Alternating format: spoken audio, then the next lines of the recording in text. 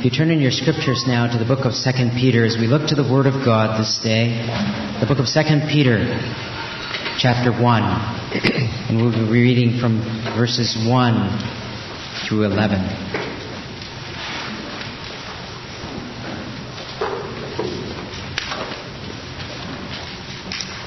Here Peter, the Apostle Peter, writes in his concern for the church. This entire book focusing on warning, but here he focuses on character. And 2 Peter chapter 1, verses 1 through 11. He writes, Simon Peter, a bondservant and apostle of Jesus Christ, to those who have received a faith of the same kind as ours, by the righteousness of our God and Savior Jesus Christ, grace and peace be multiplied to you in the knowledge of God and of Jesus our Lord, seeing that His divine power has granted to us everything pertaining to life and godliness, through the true knowledge of Him who called us by His own glory and excellence.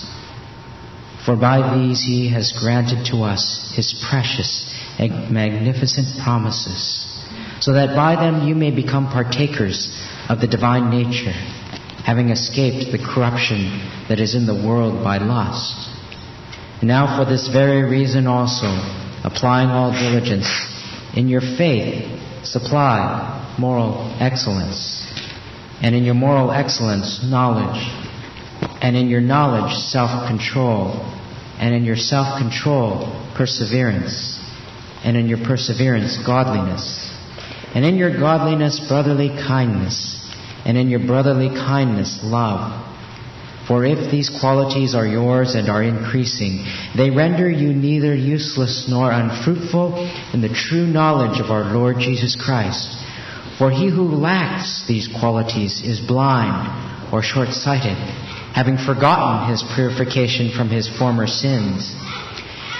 Therefore, brethren, be all the more diligent to make certain about His calling and choosing you. For as long as you practice these things, you will never stumble. For in this way, the entrance into the eternal kingdom of our Lord and Savior Jesus Christ will be abundantly supplied to you.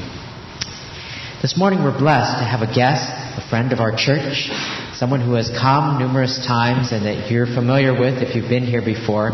His name is Doug Nichols. He's a missionary, the founder of Action International, an organization based up in Linwood, who is that we have served with a number of occasions. We're very blessed to have him bring the Word of God here, and we just want to thank him for that beforehand. I also want to mention and congratulate him and Margaret on their 40th anniversary, and they have been married for 40 years, and I know that they have much to share, and I hope that you'll have an opportunity to fellowship with them later on. I also want to introduce and just mention that the president, or the current chairman or director of Action International, is also here, Nelson Reed and his wife, and we're very blessed to have him. But Doug, if you would come and bring the word, we'll give him a warm welcome.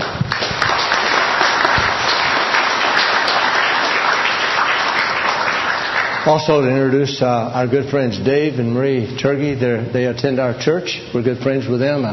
Dave and I are in a couple of Bible studies during the week, and Marie is a good friend of Margaret's. Also, my favorite nephew is here today, Stevie Reed, Nelson and Linda's younger son. But I also have another favorite nephew, the other son, Ben. He doesn't like me to call him Benji, but he's Ben to you, he's Benji to me. And his dear wife, they were married on July 20. Sarah is here, and we're so glad that all of you are here with us today. Thank you very much. The title of my message today from 2 Peter chapter 1, verses 1 to 11 is Building Character in the New Year. Building character in the new year. It's something that all of us should be interested in. Another title that you could give this would be simply from verse 11, where it says, in this way, in other words, if we practice putting all these things into practice that we read in this first chapter, as you put all these things into practice, it says, for in this way the entrance into the eternal kingdom of our Lord and Savior Jesus Christ will be abundantly supplied to you. So I guess we could call this, give it another title, How to be Greeted in Heaven with the bands playing, the flags flying, and all the angels singing. So pay close attention. For what an entrance into heaven you could have. You could have. If you put these things into practice. We begin our Christian life by faith, not by works, but by faith. By the way, do you mind if I use notes? It's okay if I use notes. I was speaking at a conference one time in the Philippines. Maybe you've heard this story. And I just arrived in the Philippines at noon that day, and I was speaking that night at a conference for Children in Christ as workers. And I was going through jet lag, and I was going over my notes before I was speaking, and it was a big banquet. About 300 people were there, and I was sitting at the kind of the main table, and right behind me was a choir, an orphan choir from a choir called the Home of Joy. And as they were standing here, and they had already sung, they were going to sing again, and kind of standing waiting their turn, I turned around and looked at them, and my eye caught the eye of one little boy. His name was Rafi, I found out later. A little 5-year-old boy, reminded me of our adopted son Robbie, and I was just looking at him, he's looking at me. Pretty soon he just kind of came over next to me, and he's kind of leaning up against me as I was sitting here at the table. He's kind of leaning up against me, and he's looking over my shoulder, and he said, "What are you doing?" And I said, "Oh, I'm looking at my notes." He says, "Do you use notes when you speak?" And I said, "Well, yes." And he said, "Well, you're not very smart, are you?" No, I'm not. So I'm using notes today. We begin our Christian life by faith, not by works, but by faith. In verses 1 to 4, look at verses 1 to 4, we see that this faith is in a person, in a power, and in promises. Notice verse 1 and 2. It says this faith is in a person, Jesus, God, our Savior. This faith is not in a pop star or political star, not in a position or even in a political entity. It's in a person, Jesus Christ. This faith, secondly, also involves God's power. Look at verse 3. Peter says His divine power has granted us just a few things. Is that what it says? This divine power has granted us everything pertaining to life and godliness. And thirdly, this faith involves God's promises. Do God's promises encourage you? Look at verse 4. It says, Peter calls them God's precious and magnificent promises. There are 7,500 promises in the Bible. For example, Matthew 28:20 says, I am with you always. John 16:33 is another promise we may not like. It says, in the world you will have tribulation. We don't like that, do we? That's a promise. In the world you will have difficulties. But take courage, Jesus said. I have overcome the world. Isn't that a great promise? Did you have a great Christmas? Some of you didn't. Some of you had a lousy Christmas. Your child got sick. Best friend had an accident. The turkey burned or didn't get done. You know, the people didn't arrive where they were supposed to because of the snow. It wasn't exactly perfect. But Jesus came into a broken world. That even in those difficulties, the focus is always and should be on who? The Lord Jesus. That even in that difficulty, that problem, that circumstance is not comfortable, Jesus came into a broken world. And you can trust Him. We begin in faith. Now to faith we're to add 7 qualities of life. 7 characteristics. Add, in the context of this passage, means to supply generously. In other words, we're working on one of these character qualities as we also work on the others. It's not add like going up a ladder. I take this first and then this one and this one. They're all inclusive in what we work on constantly in our life of building character. Add means to supply generously. We're to develop one of these qualities of life as we work on the others.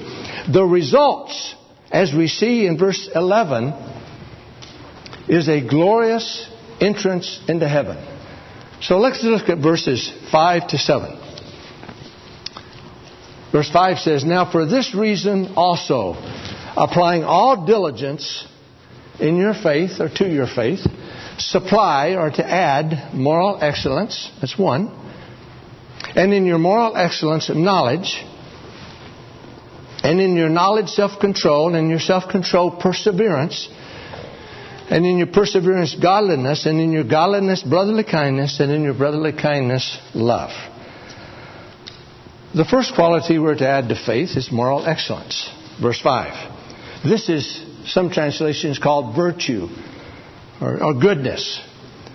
In other words, our life is to reflect the excellent character, the moral excellence, the goodness of the Lord Jesus Christ. We are to work on producing divine qualities in our life that make us look like Jesus. Peter in Acts describes the Lord Jesus. He said, Jesus who went about doing good. Now, the difference with Jesus and most of us is that we just go about. But Jesus went about doing good. Do people know that you are a person with an excellent moral character, a person who is and who does good? That's the question. Do they know you as a good person? Or they just know you as a person who just is around every once in a while? Do they know you by the quality of goodness in your life? Years ago, I asked our son Robbie why he liked his fiancée, Deanna. They're married now with 3 children. But I asked, why do you like Deanna so much? He thought for a moment and he said, Dad, Deanna is so nice to everyone. Deanna is so much like Mom. She shares the Word of God with me. And then he said this, Deanna is so good to people. Would somebody describe you that way? William McCumber, in his editorial entitled Leadership Paradoxes, said 6 things about people. Number 1, people are illogical, unreasonable, and self-centered. Love them anyway. Secondly, he said, if you do good, people will accuse you of selfish, ulterior motives. Do good anyway. The good you do today will be forgotten tomorrow. Do good anyway. People favor underdogs, but only follow top dogs, but fight for a few underdogs anyway. People really need help, but may attack you if you do help them. Help them anyway. And then 6thly, he says, give the world the best you have and you'll get kicked in the teeth. But give the world the best you have anyway. You know, so often we do not involve ourselves in helping people, doing kind things to people, good things, because we're afraid of what people may think of us, instead of doing good for the people that we're supposed to be helping. These conclusions about people form an interesting commentary upon the Lord's words, it's more blessed to give than to receive. The value of an action lies not in the response it will receive, but in the quality of the action itself. Doing what is right because it is right and honors God is abundantly worthwhile, whether it's understood, appreciated, or reciprocated. You know, the very word, the passion of Jesus Christ, and the passion, the zeal of Jesus in going to the cross. We refer to that as a passion.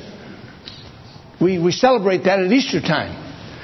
But you notice in Titus 2, verses 13 and 14, that when he talks about the passion of Christ, it says the same word, passion and zeal. Listen carefully.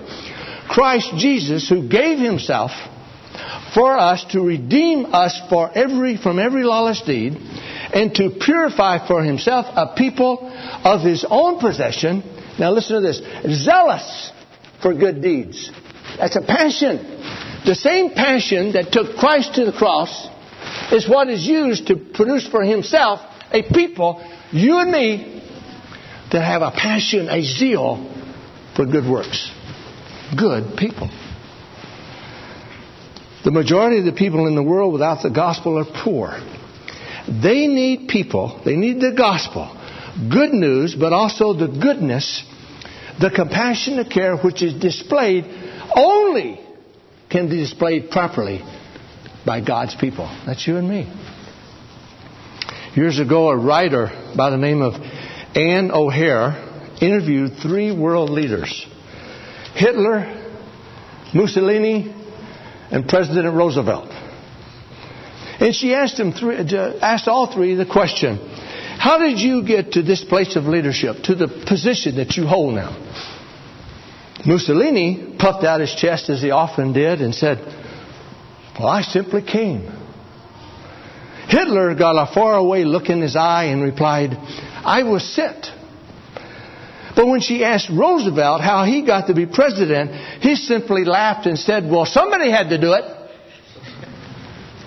Let you and I be the somebodies, or even the nobodies that have to do it. Let's be the people, God's people, who see what good deeds need to be done and then do them. Matthew 5:16 says, let your light shine before men in such a way that they may see your good works and glorify God in heaven. Did you show any good works today? Did you pull out a chair for someone? Did you show them where the washroom was? Did you give them a seat? Did you say hello? Were you kind to them? Did you give them a bulletin? Did you look around to see what needed to be done to care for the other people in this church? See, that is, oh, well, I don't want to do that. People may see me. Exactly. Let people see you, but done in such a way that they may glorify God. I want to be a person like that. Glorify God in heaven. Secondly, to goodness, we're to add knowledge. Verse 5. This is the practical wisdom to know the bad from the good and to flee evil. The cure, by the way, for false knowledge is not less knowledge, but more knowledge. The knowledge in this passage of Scripture refers to the practical knowledge or discernment and refers to the ability to handle life successfully. As Christians, what are we to know in order to handle life successfully? 4 things. Number 1, we must know the Lord. Peter also says we need to grow in grace and in the knowledge of Jesus Christ. We grow in grace and knowledge of Christ as we read and study and learn and obey God's Word. That's why we gave you, all of you this morning, through the Bible in 1 year. Just recently arrived from the Philippines. Trust you'll take as many of these you would like. Use them yourself and give them to friends. But spend time in the Word of God. Some of you are Chinese. There's a great Chinese hero of mine by the evangelist in China in the 1930s and 40s. His name was John Sung, S-U-N-G. Great evangelist. He read in all of his business 11 chapters of the Bible every day. How often do you spend the Word of God? My wife years ago worked with a little, participated in a Bible reading program of a little church that we were helping with in Manila.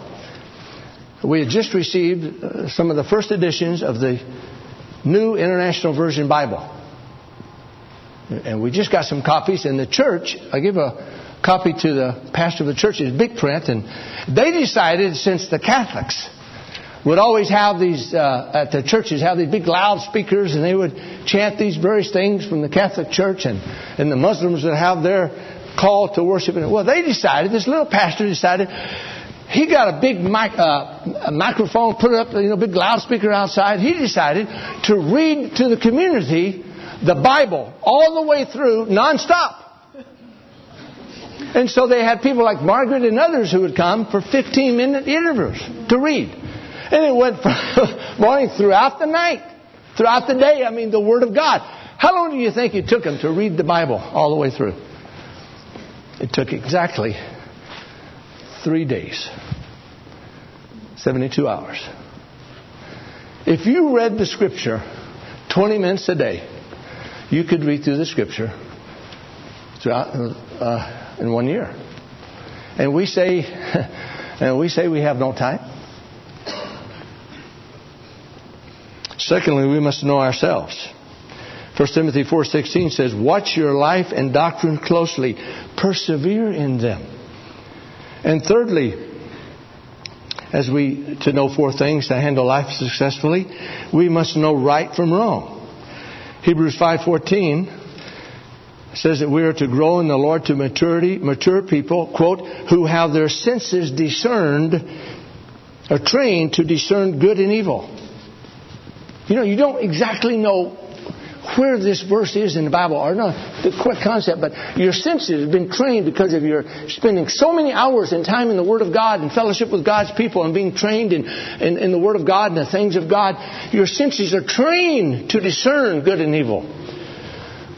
So instead of saying things like we often do, what's wrong with it in regards to certain activities, perhaps we should ask, what's right, what's good about this certain activity?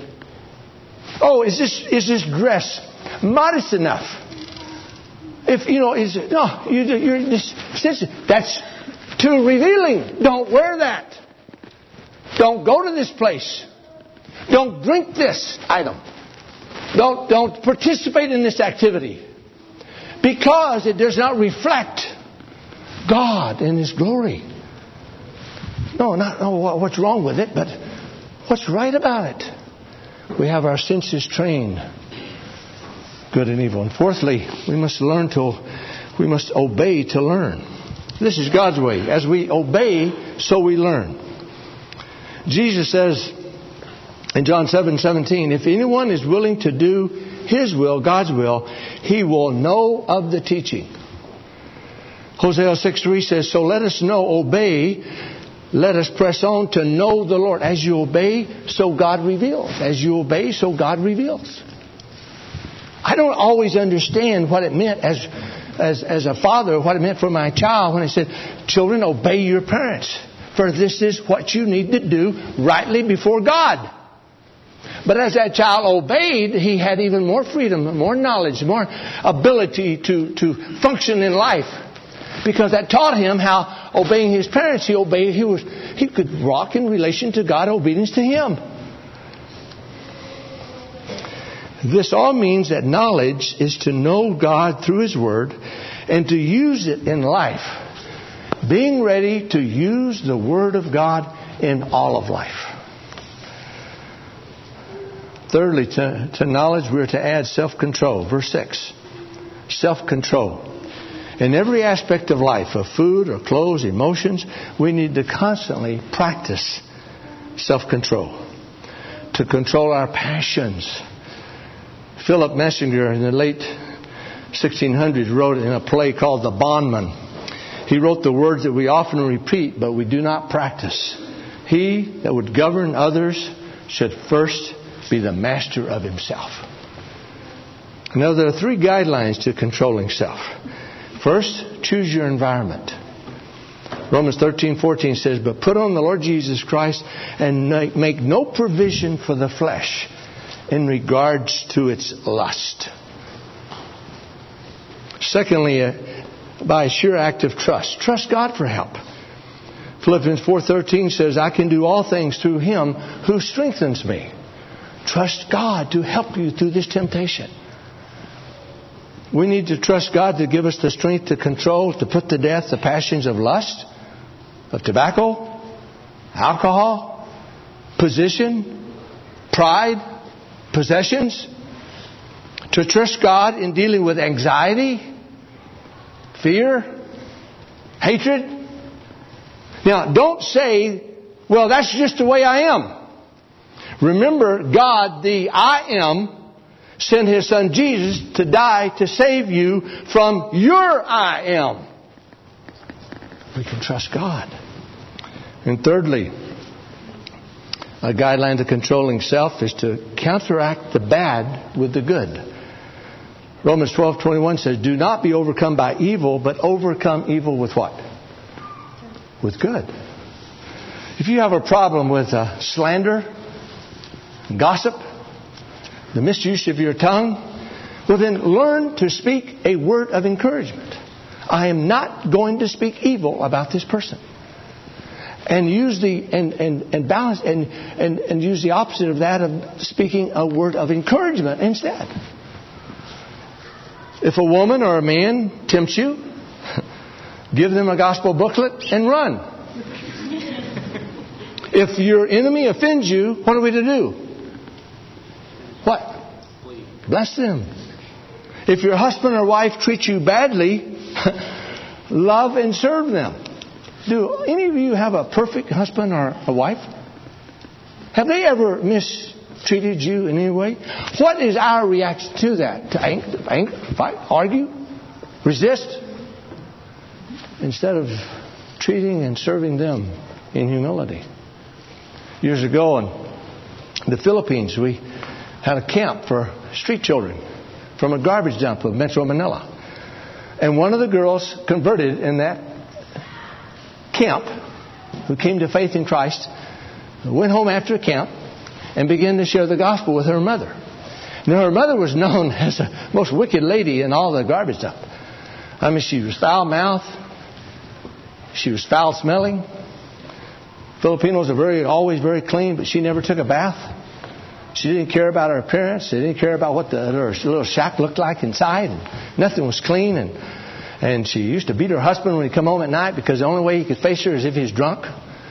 And he'd always gamble his money or use it for prostitutes or whatever. And so she's going through his pocket and wouldn't have any money. So she'd beat him. I mean, what a terrible family. But you know how little girls love their mothers. And this little girl followed her mother around doing, oh, Mommy, do you know what I learned at camp? I learned that Jesus loves us. And Mommy, the reason you're so bad is because of sin. The reason you say these bad words because of sin. But Jesus died on the cross for sin. Get away from me. I don't want to listen to that. Did you know, Mommy, that God so loved the world that He gave Son. Jesus died on the cross for the sins of man. And she shared the gospel. Finally, do you know what happened to Mrs. Gabu? She came to faith in Christ through the gospel. The gospel is the power of God to salvation. Do you hear that? It's not in the way. Maybe she didn't explain the gospel exactly proper. She didn't have the 4 spiritual laws. Number 1, 2, 3, 4. But her mother came to faith in Christ through the gospel. But you know what Mrs. Gabu did first thing she did when she trusted Christ? What is the first thing she did? What do you think? Isn't it? It's really interesting. She took a bath. Now, I don't know really the Scripture anywhere. It doesn't say in the Scripture, cleanliness is next to godliness. It doesn't say that. But the first thing she did was take a bath. Cleaned up her little shack. When her husband came home that night, he was drunk like he always was. Instead of beating him, she pulls him inside. She gives him a bath. She changes his clothes. She puts him to bed. He wakes up the next morning. Looked around, didn't know. The place was clean. He did not recognize this place. Where am I? I don't have any bruises on my body from getting... Oh, I feel good. And what's that smelling? The wife, Mrs. Gabu, his wife had some breakfast cooking for him. And he looked at her.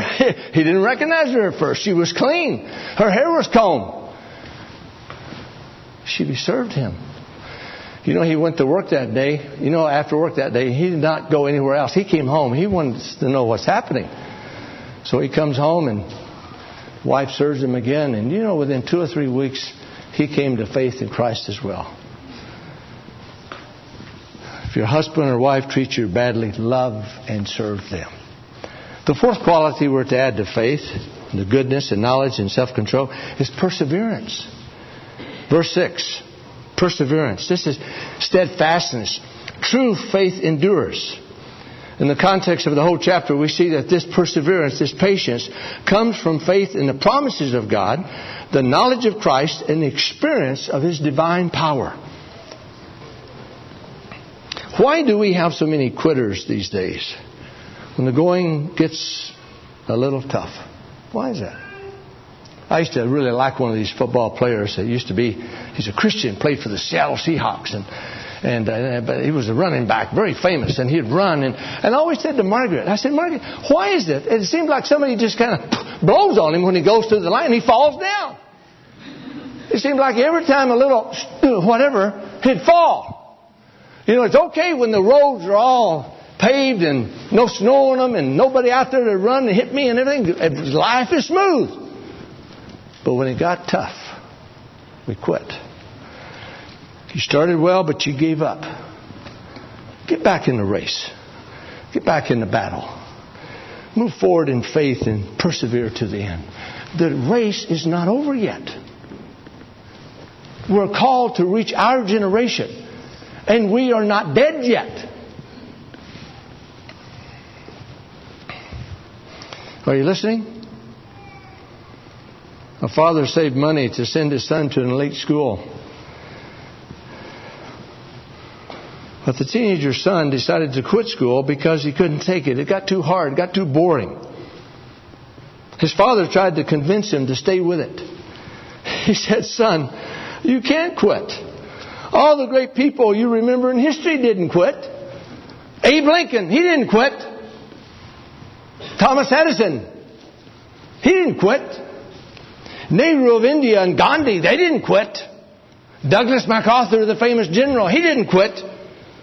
Jose Rizal, the hero of the Philippines, he didn't quit. And son, remember Joe Gonzalez." The son interrupted, "Who is Joe Gonzalez?" "See," the father replied, "you don't remember him because he quit." Perseverance is the ability to endure when circumstances are difficult. Self-control, as we have seen, has to do, now listen carefully, has to do with the pleasures of life, while perseverance has to do with the pressures and problems of life. We must, by faith, let our trials work for us, because we know that God is at work in our trials. Remember, Jesus came into a broken world. My hero, John Calvin, said, "When visited with afflictions, it is of great importance that we should consider it as coming from God and is expressly intended for our good." Did you hear that? Not only comes from God, but is to be used by God for our good, that we might become the people that we should be in Christ. I remember when my stepfather was dying, miserable death, in the hospital in California. And I got there at night and I stayed up all night with my mother as we by his bedside and holding him. It was a very agonizing death. And the next morning I'm taking my mother down the hallway after a terrible night with someone's dying in such pain, and I'm taking my mother to the home where she could get some rest while I would come back and be with my father. And as we walked down the hallway, this hospital in California, we're very tired. Emotionally, my mother was just to the end of herself. As we walked down the hallway, we approached a little Mexican man, utility man, working on a plug. He was like a janitor. And he had short sleeve shirt. He had tattoos all over his body. He was an older man, maybe in his 50s or 60s, had gray hair. And he sees us coming and he stands up. Now this is a really amazing story. He stands up. He stops us. I mean, we're walking down the hall like this, beat up and tired and emotionally distraught, and walking down, sleepy and walking down. And he stands up and he reaches over and he takes me by the hand and he takes my mother by the hand. And he says to my mother, he says, "We're praying for you. There are many Christians who work here on the hospital, and we're praying for you." And then he said to my mother, "Remember, God is in control. He is sovereign. You can trust Him." Notice that. What he said. God is in control. He is sovereign, and you can trust Him. Even in this difficult situation, God is God, and you can trust Him. As we continued walking down the hallway, I looked at my mom, and instead of like this, she's like this. And she says, "Doug, who was that man?" And I said, "I don't know, Mom, but I'm going to find out later." I said, "Mom, do you notice something?" He could have said, "If you prayed more, your husband, who's 95 years of age, dying of cancer, he wouldn't be sick."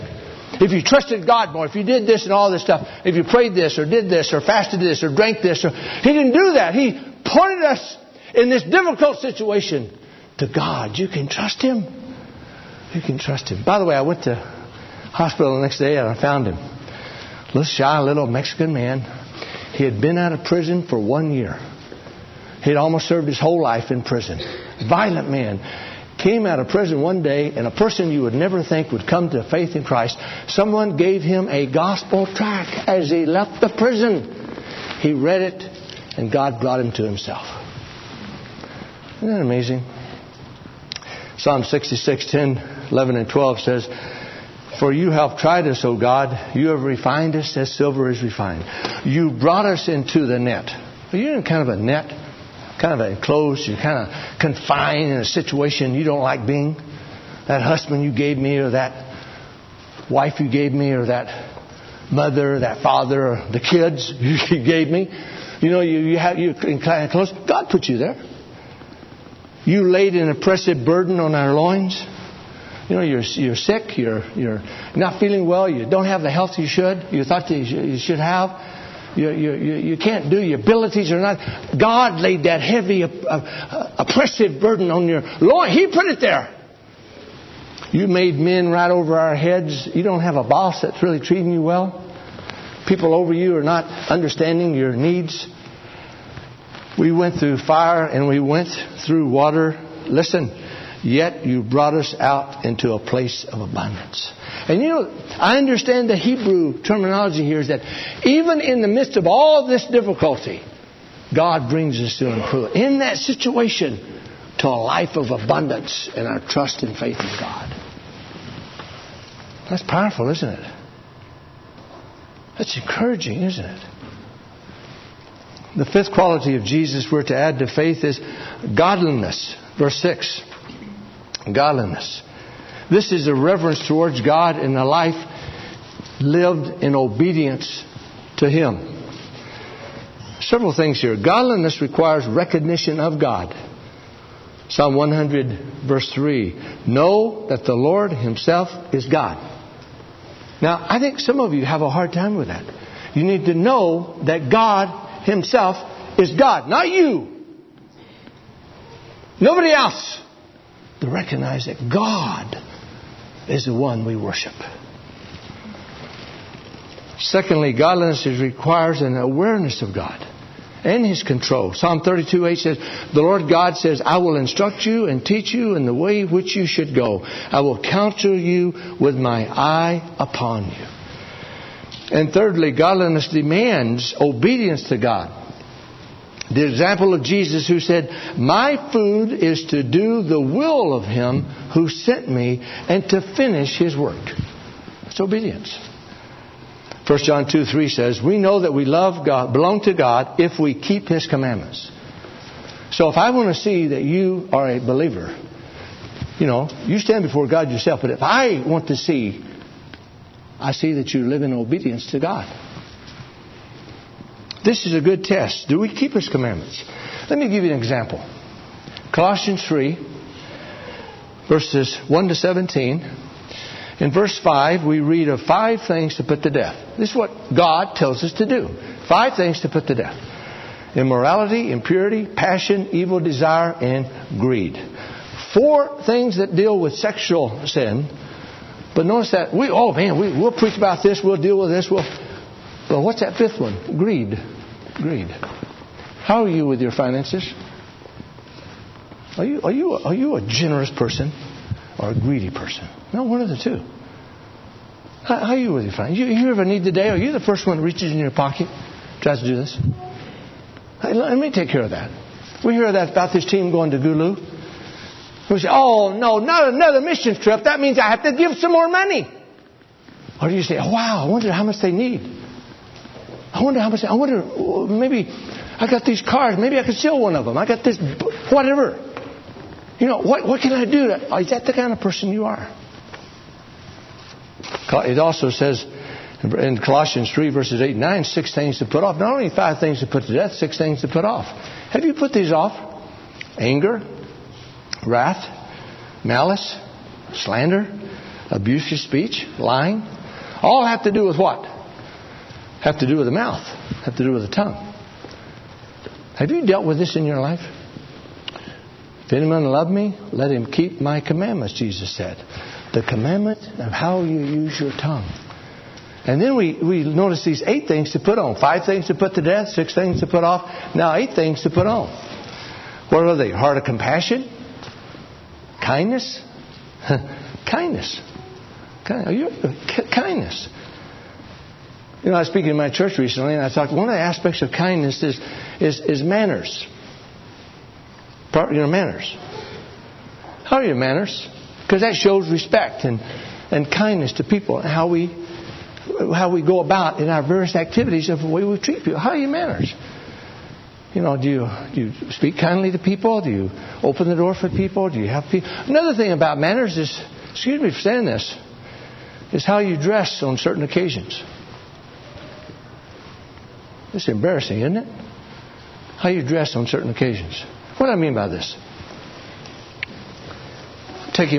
Some of you are going to go take your wife out to dinner on your 10th anniversary, your 20th anniversary, her birthday, her 40th.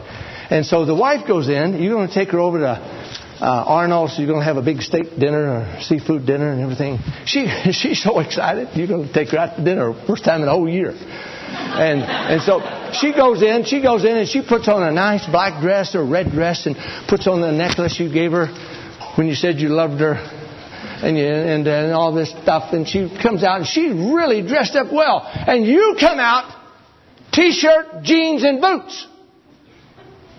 Now, don't take wrong here, but respect for your wife would have you, when you say, I'm not comfortable in those clothes. What does that mean when you say that? I am not comfortable. Where's the emphasis? On yourself. On yourself. I'm talking about dress today.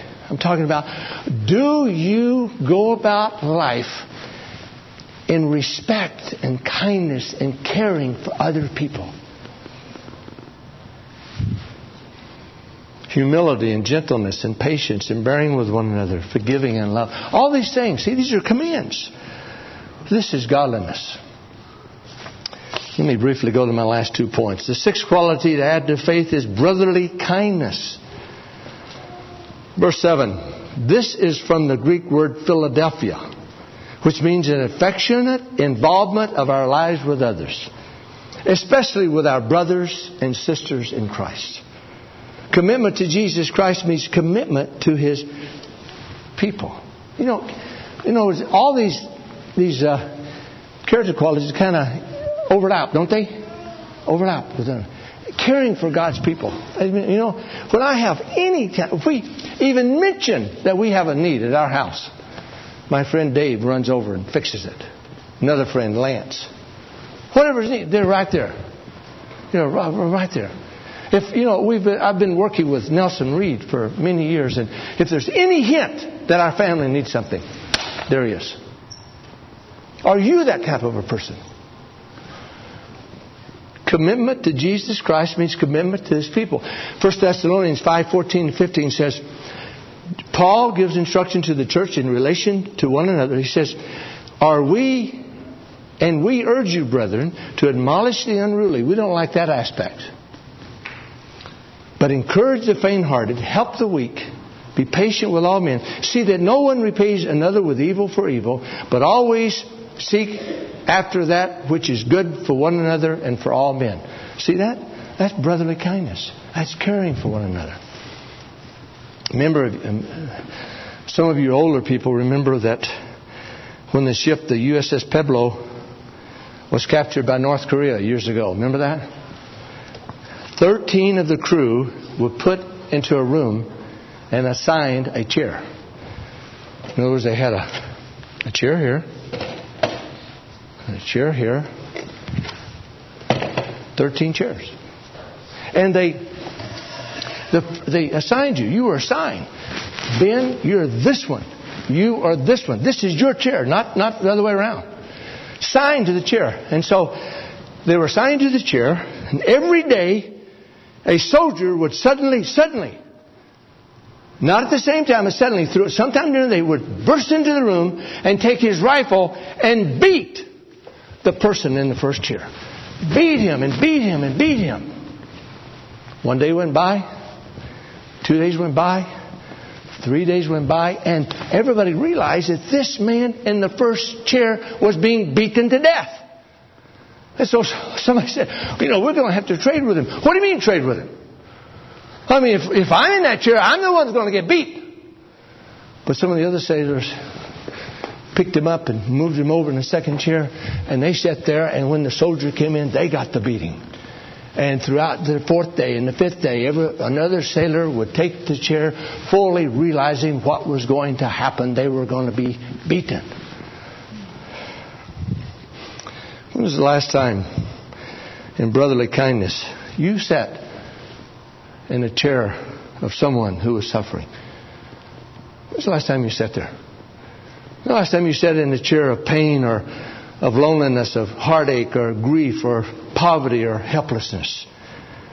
What is your responsibility to the needs of the world, especially needy Christians? When have you sat in a chair of a need of our brothers and sisters who are suffering in Orissa in India?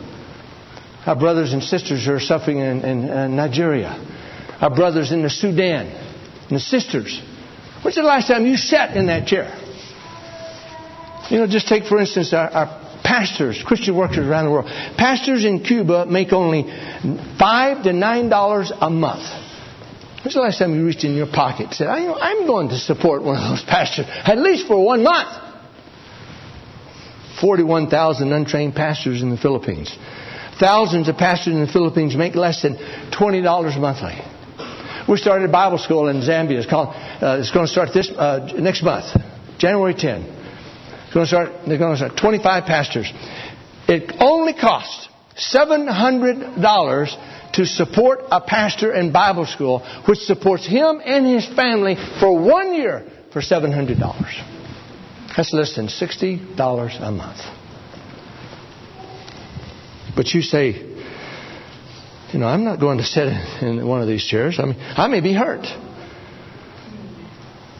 I'm too young to give my possessions, my health and my life. It's not my responsibility. I have a family. I can't leave my wife a widow or my children fatherless. 1 John 3:16 says, we know love by this, that Christ laid down His life for us. We ought to lay down our lives for the brethren. 1 John 3:17 says, but whoever has the world's goods and sees his brother in need and closes his heart against them, how does the love of God abide in him? It doesn't. It doesn't. The seventh point. The seventh quality we're to add to faith, and to the other 6 qualities is Christian love. Verse 7, agape. Let me just say a couple of things about this. Sacrificial action for another person's good. Love. It isn't a song until it's sung. It isn't a bell until it's rung. It isn't love until it's given away. Many years ago, when the Roman Empire was spreading throughout the world, King Tigranes of Armenia was captured by the Roman conquering general. And as he was standing before the conquering general, waiting for the death sentence to be passed, the king, Tigranes, fell on his knees before the general and pleaded for the life of his family. Not for him, but for his family. Do with me what you like, he said, but I beg you to spare my family. The conquering general was so impressed that of the love of the king for his wife, that he released the king and his family. As they left, now get the picture. As they left the presence of the general, the king asked his wife what she thought about the general. She simply replied, I never saw him. I never saw him. What do you mean you never saw him? He was standing just a few feet from him. You could not help but see him. What were you looking at? With tears now sparkling in her eyes, the queen gently replied to her beloved husband, I saw no one but you. My eyes only saw the one who was willing to die for me. So that's love. Romans 5:8. But God demonstrates His own love toward us, and that while we were yet sinners, Christ died for us. This is what God did for us. This is what He wants to do. Us to do. To lay down our lives for others in sacrificial service for others. The world will never believe that God is love unless they see in the lives of His people this kind of love. Jesus says, by this shall others know that you are my disciples if you have love one for another. Let me close. Do you want to be a mature, healthy Christian? You can if you want to. Do you want to be a godly person? You can be a godly person in 2009 if you want to. Do you want to have the 7 qualities of a Christian? You can if you want to. Do you desire to glorify Christ and have a glorious entrance into heaven? You can if you want to. You don't have to be a genius or a brilliant mathematician. All you have to do is add. To add only 7 Christ-like qualities to your faith. Listen. Is a band in heaven beginning to assemble for you? None of us have long before we enter the gates of glory. Our life is but a vapor. Is a marching band of Zion getting ready for your entrance because you have added these qualities to your faith? Will you have a glorious entrance into heaven? Will the bands be playing, the flags flying, and all the angels singing when you arrive? Or will your entrance be in a back or a side door? Will you be met by a band or just 1 or 2 people out of courtesy? With one maybe beating a drum with a hole in it and another playing an out of tune violin with 1 string. To have a glorious entrance into heaven. Our lives need to be characterized by faith, trust in God. But added to this faith, 7 Christ-like qualities. The quality of goodness and knowledge and self-control and perseverance and godliness and brotherly kindness and Christian love. It sounds like a lot, but you can count to 7, can't you? You can count to 7. Oh, what an abundance entrance you can have. But as the bands play and the angels sing and the flags wave, even after a glorious entrance, we will all turn to the Lord Jesus and face the one of glory, Jesus on the throne. We will then bow in love and worship, overcome with a feeling of acceptance in the presence of Christ. And as you are on your knees before Christ, I can imagine an angel slipping up to you, bending over and whispering in your ear, aren't you glad you can add? Aren't you glad you can add? Father, we thank you for this passage of Scripture that points to Jesus.